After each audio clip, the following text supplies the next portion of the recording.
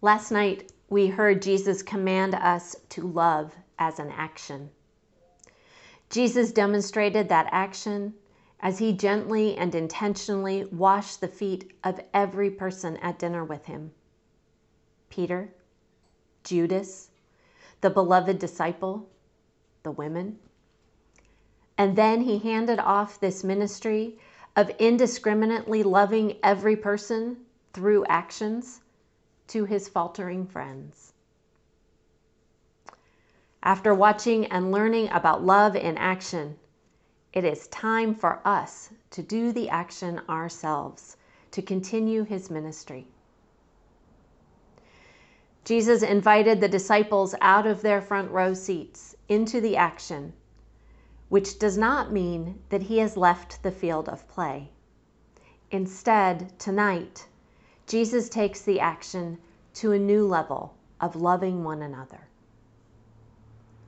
In tonight's action-packed narrative, we see the limits of human action in light of the limitlessness of divine action. Action, in this case, is love. Deep, generous, gentle, forgiving, self-sacrificing, abiding love.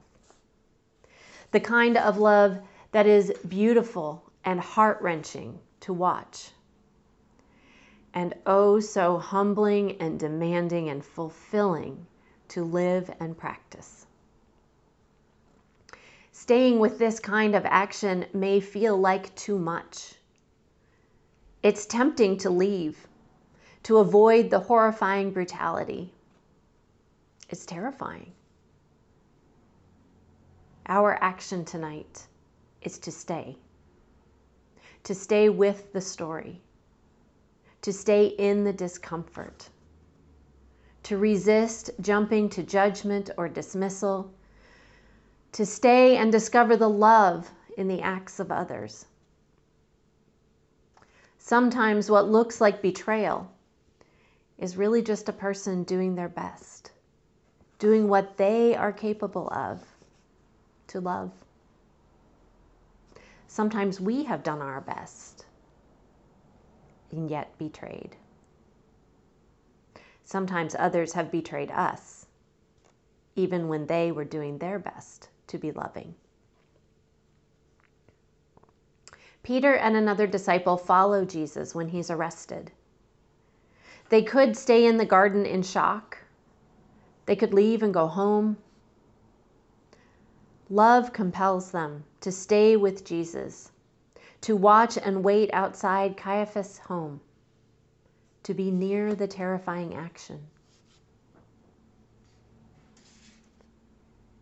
Humiliation for the sake of love also weaves through the story tonight, as the cock crows and Peter realizes his betrayal, as Jesus endures Pilate's interrogation and misunderstanding, the flogging and the mocking by the centurions, and finally, the full rejection by the crowd. The very people who hailed him as Messiah days ago now call for his death. The allure of allegiance to the powers of the world has, for the moment, double-crossed love. Betrayal, humiliation, double-crossing. Look closely. See that despite all this, love is not gone. It is in action. And we join the crowd, watching and learning from the action around us. Pilate seeks to understand Jesus and the politics of his relationships with Caesar and with the religious authorities.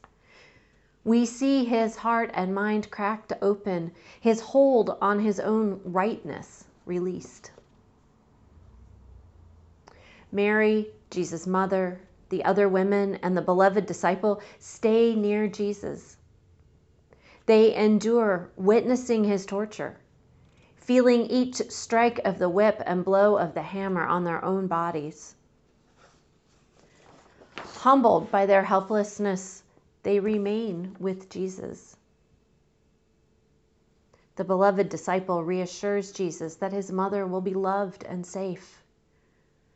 The centurion, who quenches Jesus' thirst with sour wine, acts with compassion for a dying man. The one commandment Jesus leaves us is to love one another as he loves us.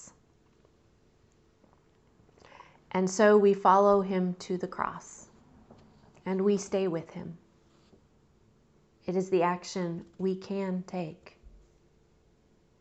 Along the way, we look for the loving action of others, relinquishing our own judgment. Love humbly lets go of our need to be right or to win. Love sees people doing their human best, even when we falter, betray those we love, don't understand why others feel hurt. Love picks one another up when we stumble and keeps company when we feel helpless or lost or alone. Love is the one thing God commands us. When we humans act in love, it is inevitably limited and imperfect. God, through Jesus, shows us the ultimate and perfect act of love.